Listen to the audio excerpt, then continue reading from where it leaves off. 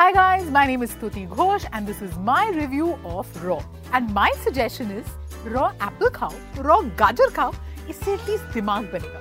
क्योंकि अगर आपने raw फिल्म देखी ना, तो दिमाग बस खर्च होगा.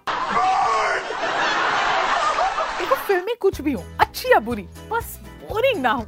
Which is what this is. Written and directed by Robbie Grewal, it's supposed to be an espionage thriller. यानी कि suspense, thrill, action, edge of the seat वाली tension. पर अफसोस, you'll be like, popcorn कौन ला रहा है? और जब आप popcorn लेने जाओगे भी ना, then also you wouldn't have missed much. Because somehow the film moves not like a movie, but जैसे कि आप फिल्म के बारे में रामजीलाल गाइड में पढ़ रहे हो. The first 30 seconds of the movie, so intense, so gripping, and you're like, wow! And then the 31st second, and Moni Roy का चेहरा, and she's not even doing a Nagin dance. How rude. अब देखो, the film story is set in the 1970s. अभी West Pakistan है, East Pakistan है, बांग्लादेश बना नहीं है, which means full intel, info, spy coming and going. All that's fine. But यार, screenplay को थोड़ा तो पका देते. Everything is raw.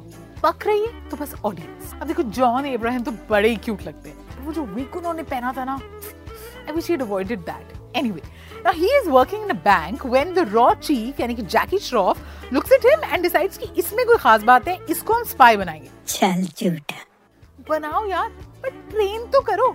अब राजी में फुल ट्रेनिंग हुई थी, कितना मजा आया था. और यहाँ पे ट्रेनिंग की जगह भाषण है, समरी कर दी है स्पाई की. जिंदगी का सही मतलब समझाने का शुक्रिया. ऐसे टहलते टहलते बोल दिया, तुम्हारी नजर हर तरफ होनी चाहिए. हाँ जी हो गई, तुमसे कोई सीधी बात नहीं करेगा.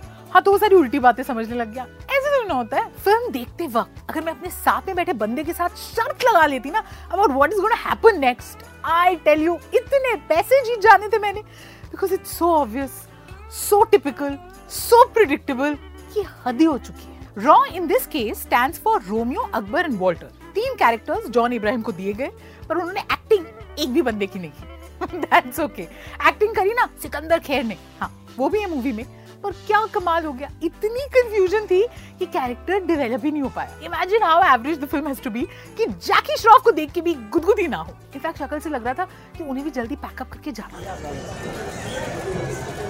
फिल्म की फ्रेमिंग बड़ी सही हुई है, so it will give you an impression like बड़े स्टाइल के साथ इसे शूट किया गया है. पर कंटेंट नहीं है ना बॉस, तभी तो दिक्कत हो रही है. सी कोई भी फिल्म बनाओ, पेट्रियोटिक बनाओ, लव योर कंट्री वाली मैसेज के साथ बनाओ, सब सही है, पर बोरिंग तो मत बनाओ यार. That is what raw sadly is. Also till the end I couldn't understand what Mouni Roy was doing in the movie. तो ये तो नहीं हो पाया. नागिन डांस करती ना, बड़ा मजा आता है. वैसे एक्टर अनिल जॉर्ज, इनसे हम ज्यादातर पाकिस्तानी कैरेक्टर्स ही प्ले करवाते हैं, but he is so good ना. Every time he came on the screen you were actually interested in the movie. You know सब सही था, but I really wish the film wasn't this obvious. खैर, सबकी acting and protein shake की performance देखने के बाद मैं इस नतीजे पे पहुंची हूँ कि रॉ को मैं दे रही हूँ 1.5 क्विंट्स आउट ऑफ 5.